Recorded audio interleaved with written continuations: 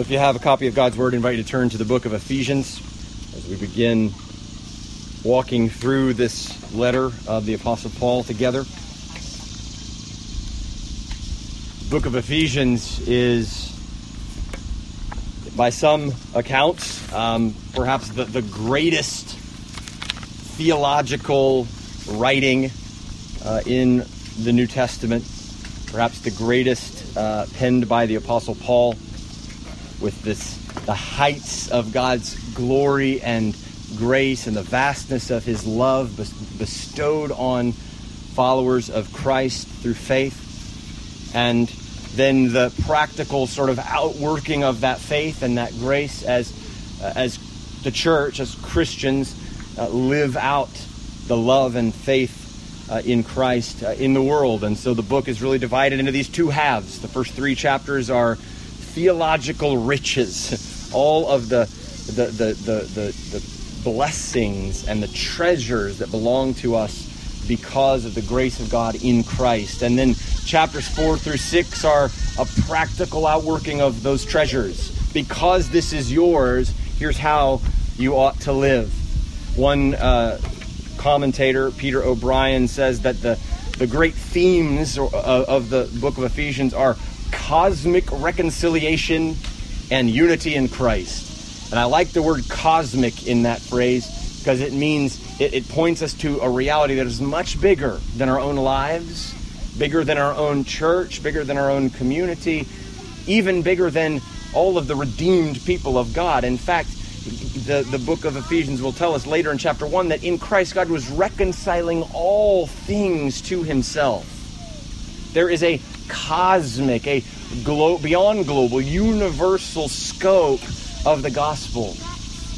And in that cosmic reconciliation, as through the work of Jesus Christ, God is reconciling all things to himself, he has united the church. That is, he has united Christians to one another as one new people, as one new man, as God's people in the world and in his eternal kingdom. So cosmic reconciliation and unity in Christ is a pretty good way to summarize the themes of the book of Ephesians.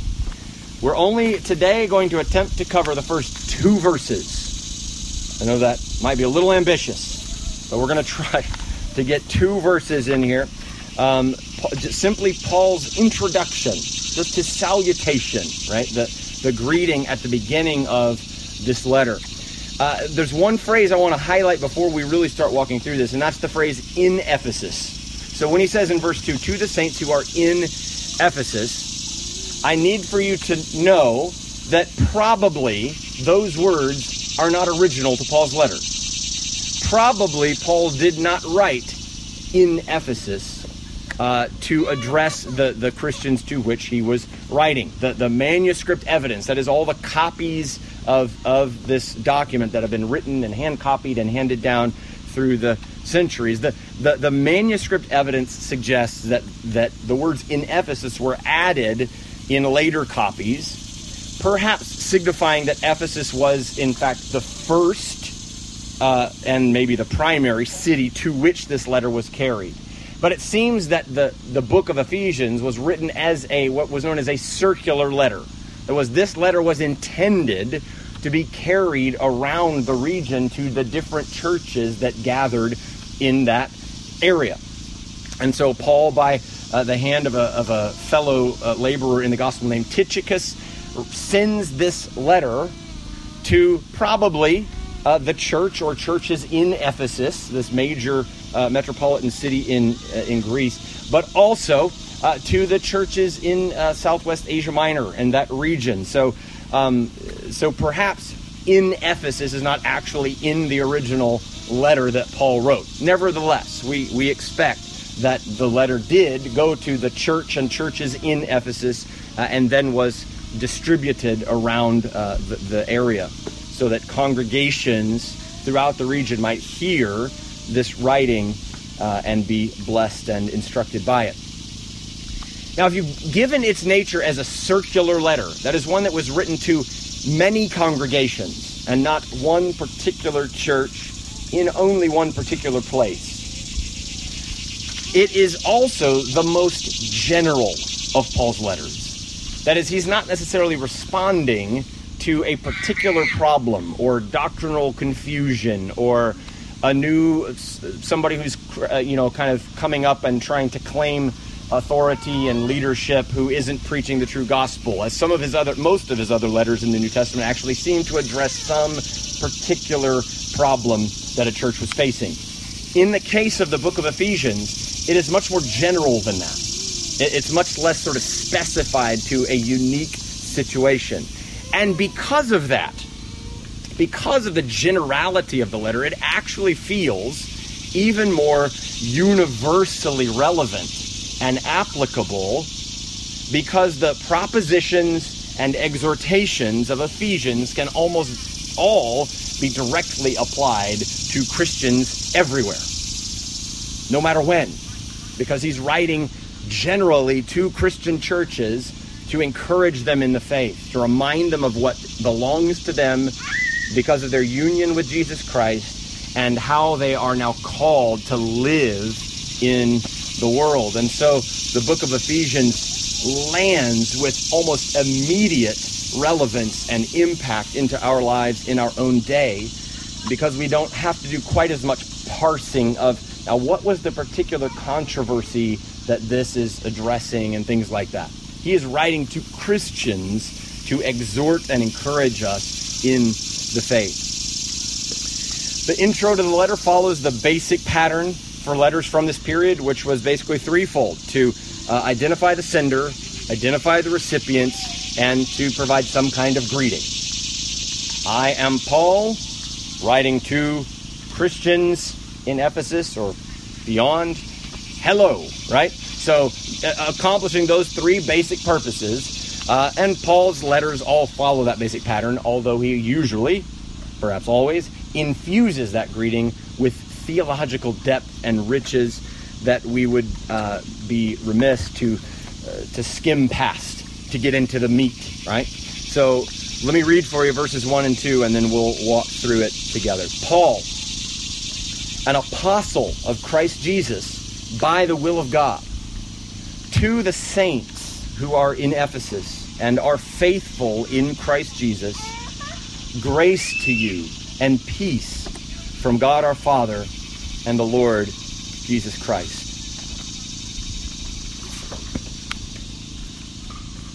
I believe that we see in even these two verses what he's going to begin expounding and elaborating upon in glorious depth. We see even in these two verses, God generously pours out grace upon his people. God generously pours out grace on his people. And I think we see that grace in three ways in these verses. The grace of God poured out on his people in three ways. Number one, the grace of God is seen in that God appointed Paul as an apostle. You see that at the very first phrase. Paul, an apostle of Christ Jesus by the will of God. The very fact that Paul can identify himself that way is evidence of God's grace in at least two different ways. First of all, Paul's position as an apostle and even his conversion to faith in Christ was by the sheer grace of God, the sheer kindness of God to interrupt him on his mission to persecute the church, to imprison Christians. You can read about the story of his conversion in Acts chapter 9. The famous account as he's on the road to Damascus, seeking to round up Christians and imprison them. But God interrupts him. A blinding light shines upon him, and he hears a voice from heaven that apparently only he hears. The others in the company with him as they were traveling seemed to see the light and be aware that Paul was having some kind of a vision or something, but only Paul heard the voice, and the voice was the voice of the Lord Jesus, who said, Saul, which was his Jewish name, Saul, why are you persecuting me? so identified with the people of God, the church of Christ, is the Lord Jesus himself, that as Saul is seeking to do harm to the church, Jesus receives that as harm to himself. Why are you persecuting me? The Lord Jesus says to Paul. And he strikes him blind, and he sends him on his way into the city where he'll meet a Gentile Christian named Cornelius, who will pray for him, and his sight will be restored, and he will instruct him further in the gospel.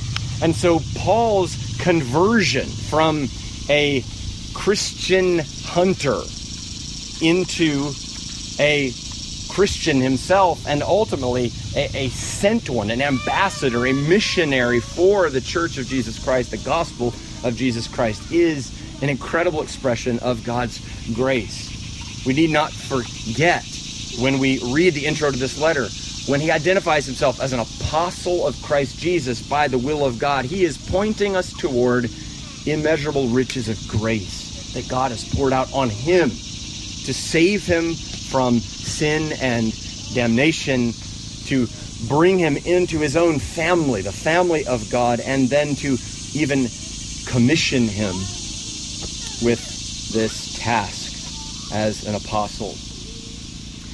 The second way we see God's grace is in the fact that Paul is appointed by God as an apostle to the Gentiles. Paul's appointment to the Gentiles is an expression of God's grace to the nations. Paul sees himself and the mission that God has given him as specifically related to the ethnicities outside of Israel, outside of the Jewish nation. Though he himself was a Jew, trained as a Pharisee, he called himself a Hebrew of Hebrews, like he's the most Jewish you could possibly get.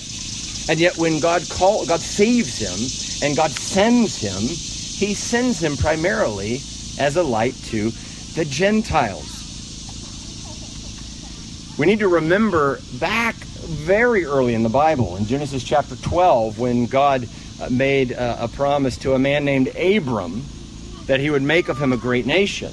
He also promised that through that nation, all the nations of the world would be blessed. God had in his mind from the beginning a multi-ethnic, multilingual, global people of God. And so even as he begins and just plants the seed of promise of the birth of the nation of Israel, embedded in that promise is, this is bigger than you. This is bigger than Abram. This is bigger than the people of Israel. This is a global mission. God is sending his light to the nations. Tom Schreiner says, the salvation of the Gentiles in Christ was not plan B, but the fulfillment of what God intended when he pledged to save many nations through Abraham. So when God appoints Paul as an apostle to the Gentiles, we see a promise being kept. We see, God is continuing to keep in motion his intention from the beginning to save a people for himself from every tribe and language and nation of the earth. Paul's commissioning in Acts chapter 9 the Lord states it to him explicitly. Actually, this is when God is speaking to Cornelius, giving him the message to give to Paul. He says, "Go, for he," that is Paul, "is a chosen instrument of mine to carry my name before the Gentiles and kings and the children of Israel." So the Gentiles and the kings are the first in line there. As he says, I have appointed Paul to carry my name specifically before the Gentiles. Paul himself regarded his mission in similar terms. In the beginning of the book of Romans, in Romans chapter 1, verse 14, he says of himself and his own ministry, I am under obligation to both to Greeks and barbarians, that is those who are uncivilized and generally outside of the people of Israel. So Paul regards himself as a commissioned missionary specifically to the Gentiles. Now, he continued to go into Jewish synagogues and reason with people there and point them toward Jesus as the fulfillment of all the prophecies in the Old Testament, but there is a priority in his ministry of taking the gospel to those who are not Jewish, taking the gospel to people and places outside the boundaries of Israel. Indeed, this seems to be why he began to use his Roman name, the Roman form of his name. His given name, his Hebrew name, was Saul. And the Roman form of that name is Paul. So it seems to be that he even begins to go by that as an outreach, as a way to sort of remove a barrier from his non-Jewish audiences who wouldn't hear his name and think, why should I listen to this Jewish fella? They'd hear Paul and go, oh, he's one of us. He's a Roman. Because indeed he is. He is both a Jew and a Roman citizen, pretty uniquely. And so he begins going by his Roman name to connect with his Gentile audience. And so we see God's grace to the nations in appointing Paul as an apostle to the Gentiles. One last note here, the word apostle, as Paul uses it, is a technical term. It's used in a few different ways throughout the New Testament. There's times where it means something pretty general, like a messenger or somebody who has been sent. But apostle more frequently, and almost always in Paul, has to do with an office, a position of authority, generally reserved for those who were with Jesus during his earthly ministry and witnesses to his resurrection. Now, Paul was not a part of the ministry of Jesus while he was on the earth, and so his encounter with the risen Jesus was while Jesus was, after he had already ascended to heaven, right? And so he encounters him on the road in this blinding light and this voice from heaven. And so Paul himself regards his role as an apostle as a grace in itself. He refers to himself in one place as the least of the apostles and as one untimely born, kind of recognizing I really shouldn't even be an apostle because I wasn't one of the original followers of Jesus. I wasn't a witness to the resurrection. And in fact, I was a persecutor of the church, and yet God extended mercy to me. And so when he identifies himself as an apostle, he's reminding the church or alerting the church to the authority that he has, the sort of authorization he has been given by the Lord to carry the gospel and to speak truth. In other words, you should listen to what I say because it's not just my opinion. This is the word of the Lord as an appointed and authorized apostle. But even more than that, I think he's just astounded at God's grace. And so when he says, Paul, an apostle of Christ Jesus by the will of God, he's saying, the only reason I am here, the only reason I have any place to speak to you, the only reason I have this good news to share with you is because God simply willed that it would be so. It is by the kind pleasure of God that I am an apostle of Christ Jesus. And I think this reminds us more broadly that God assigns his people to particular places and tasks for his glory. Just as he assigned Paul as an apostle to the Gentiles, he assigns each of his people who have all received the commission to carry the gospel, to preach the good news that sinners can be renewed and restored and given eternal life through repenting of their sin and trusting in Jesus Christ. He's given each of his people this mission to carry the message, to make disciples. And then he positions his people uniquely in situations, in locations, in places, in communities, in jobs, with particular tasks. Here is the way that I intend for you to carry out the commission that I've given to all of my people. And it's good for us to think in those terms and to remember that God has a mission for you to carry out, for each one of us. So everybody is not an apostle. In fact, I argue there are no more apostles. They all died in the first generation. There's no continuing apostles in that sense of the term. So everybody isn't an apostle. Everybody isn't a pastor or preacher. Everybody isn't a prophet. Everybody isn't a missionary, right, in terms of vocation. But if you're a teacher or you're a businessman, whatever your sort of vocation is, we should think of our lives in terms of how has God positioned me and entrusted me to carry the gospel and to bear the light of Christ in my particular situation. In other words, what is your assignment? And are you taking care to live that out and seeking the Lord? What would you have me do? Who would you have me reach? Who can I be your ambassador to in this day and season and situation of life? God's grace poured out on his people in his appointing of Paul as an apostle to the Gentiles. Secondly, we see God's grace poured out on his people in that God sanctified his people in Christ. Look at the second part of verse 1. After he's identified himself as an apostle of Christ Jesus by the will of God, here's how he addresses the letter. To the saints who are in Ephesus and are faithful in Christ Jesus. To the saints. We're going to hang out on this word.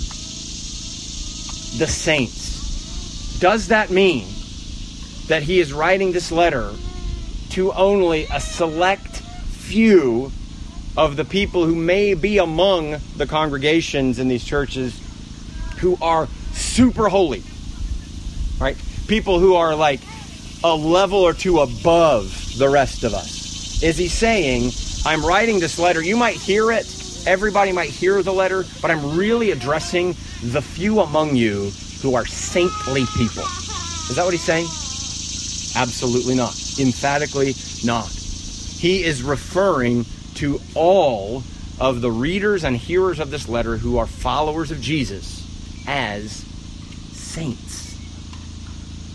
The Greek word behind saint is the word hagios, which is related to the word for holy.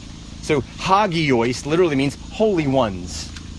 So when he says to the saints, he is saying to the holy ones who are in Ephesus and are faithful in Christ Jesus. That word has the same root, the same Greek word as the word that we translate as sanctification. We talk a good bit about sanctification, particularly in the sense of a process of being gradually conformed to Christ throughout our lives. That may be, you could call that something like progressive sanctification. That is, we progress in holiness, grow in godliness as we live our lives. And so, theoretically, if we're following Christ the way we should, we'll be more holy, that is, more conformed to Christ 5 years from now than we are right now. More conformed to Christ a month from now than we are right now, if we're following Christ as we're called to follow him. That's the way we tend to use the word sanctification, right? It's really just kind of a verbification of holy one, right? The ones who are being made holy is what sanctification is, being made holy. Now, to call Christians saints, when Paul says to the readers of this letter and to us, to whom the letter has come down through these generations, to call Christians saints, holy ones, is not to speak of sanctification in terms of a process. He's not saying those who are being made holy and will one day be holy. He is saying to those who are God's holy ones, to those who are holy ones. It is to speak of sanctification as a one-time, already completed reality. In other words, Paul is saying, this is who you are now, not merely who you'll become someday. You are saints. The theologian John Murray referred to this understanding, this use of sanctification as definitive sanctification. That is a once-for-all positional change at the beginning, the inception of our Christian life, whereby God unites us to Christ's victorious life and declares us holy, sanctified. Paul, at least in one place, uses the word that way in 1 Corinthians, where he speaks of those who are, he lists all these various sins, immoral and idolaters and all these things. And he says, and such were some of you, but you were washed, you were sanctified through the blood of the Lord Jesus Christ. He uses the term sanctified in that sense, that past tense, one-time completed reality. You are sanctified, which means you are holy ones. You are saints. Now, that's not how we use the word today, is it? We use the word in all kinds of different ways. We may think of somebody who's sort of a questionable, kind of a shady character and think, yeah, he's no saint. You know, we might say that about somebody. Or if somebody is particularly calm and patient and gracious and goes through a lot without like kind of losing her cool or her temper, we might say, man, she has the patience of a saint, right? Because we think that saint means some unique, privileged, special category of people who are way up there on the spirituality ladder, right? They are so holy that we can call them a saint. Quite frankly, living in a Catholic culture like this one, sainthood is seen even explicitly and formally as something very different than what Paul has in mind here. A saint is a status. Sainthood is a status that only certain exceptionally holy people attain, right? I read a headline recently about a bishop that the church was recognizing for his contributions to service to the world or something, and it said, like, this bishop is getting closer to sainthood. I thought, that's not the way Paul uses the word saint. That's not the way that God thinks about a saint. Because, listen to me, you're saints. We are saints of God through faith in Jesus Christ. We are his holy ones. According to the gospel, you who have trusted in Jesus Christ are the saints of God. When you come across the word saints in these New Testament letters, you should not think he's talking to some super holy class of people. You should think, that's me. I am a holy one of God. He has declared me holy. He has made me his saint. Praise God for his grace. To the saints who are faithful in Christ Jesus. That's the next phrase there. In this, he's using the word faithful here in the sense of believing. That is, those who are believers in Christ. And those two phrases, the saints and those who are faithful in Christ, are the same group of people. He's not saying, I'm talking to saints and to people who are faithful or believing in Jesus Christ. He's using those terms to refer to the same group of people. Namely, any Christians who receive, hear, or read this letter. You're saints. You are faithful in Christ Jesus. If you have repented of your sin, trusted in Jesus Christ, you belong to him, and you are his faithful saints. Let me ask, is this how you see yourself? Is this how you're inclined most naturally to think about your identity? Do you recognize how securely you rest in God's grace?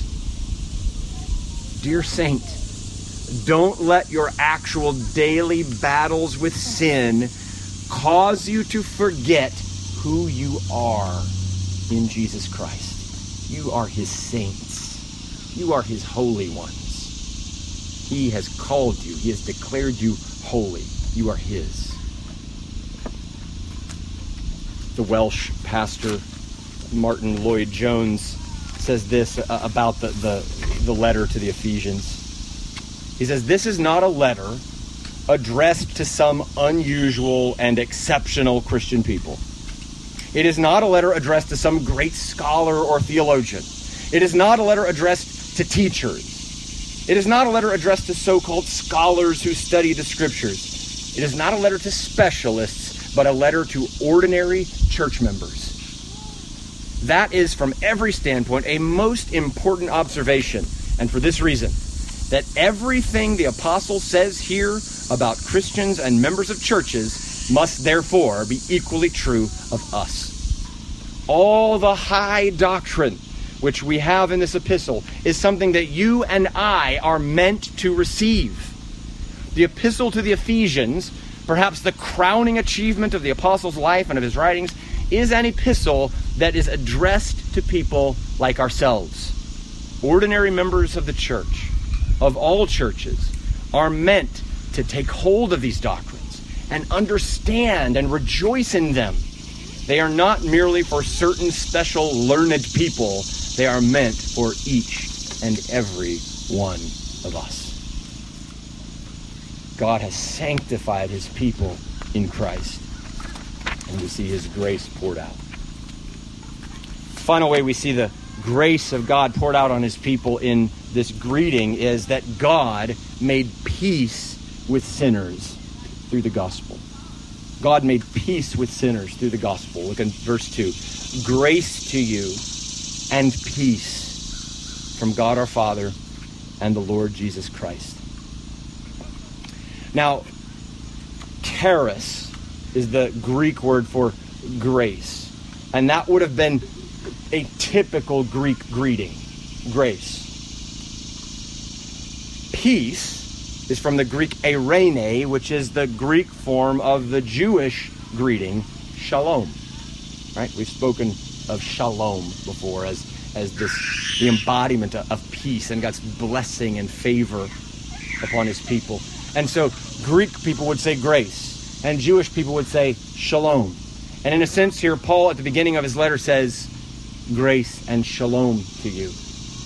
He combines the standard Greek greeting and the standard Jewish greeting and unites them under the Lord Jesus Christ, which is perhaps a precursor or kind of a foreshadowing of one of the major themes of this letter, namely the blood-bought unity of Gentile and Jew as God's people through the cross of Christ. We'll see more of that as we go through this letter, but I don't think it's on accident in this context that he's using grace and peace as this dual greeting. And each term, grace and peace, is at the heart of the gospel of Jesus Christ.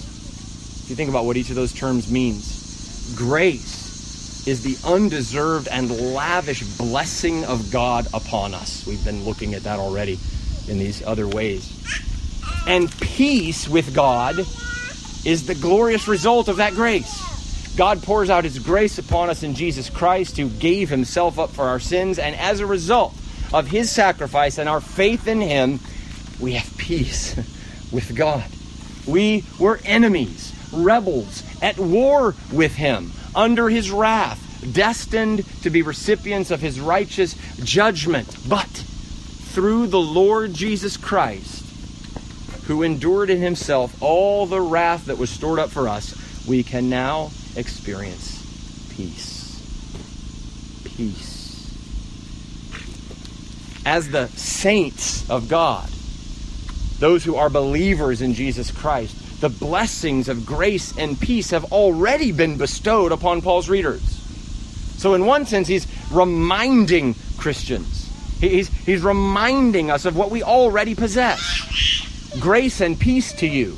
You have been lavished grace, and you have been brought into a peaceful relationship with God, right?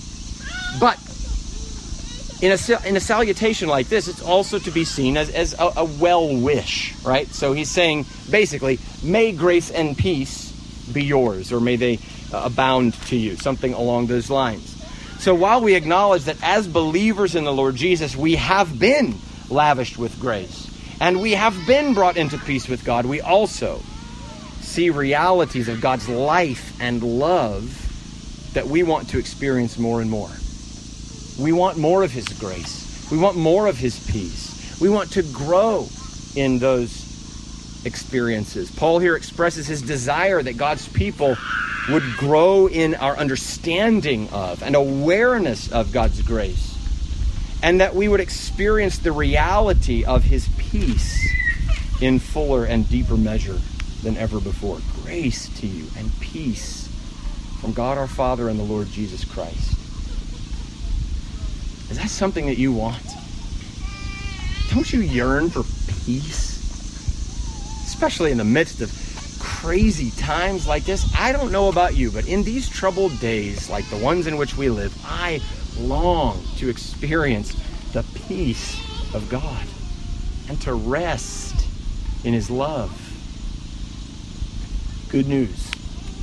We have in the book of Ephesians paragraph after paragraph of glorious grace with which to feed our souls in the coming weeks from this book. May God use these precious truths to broaden our knowledge of Him and to deepen our experience of His love and to shape us into a holy people for His glory. After all, we are His saints. Let's pray together.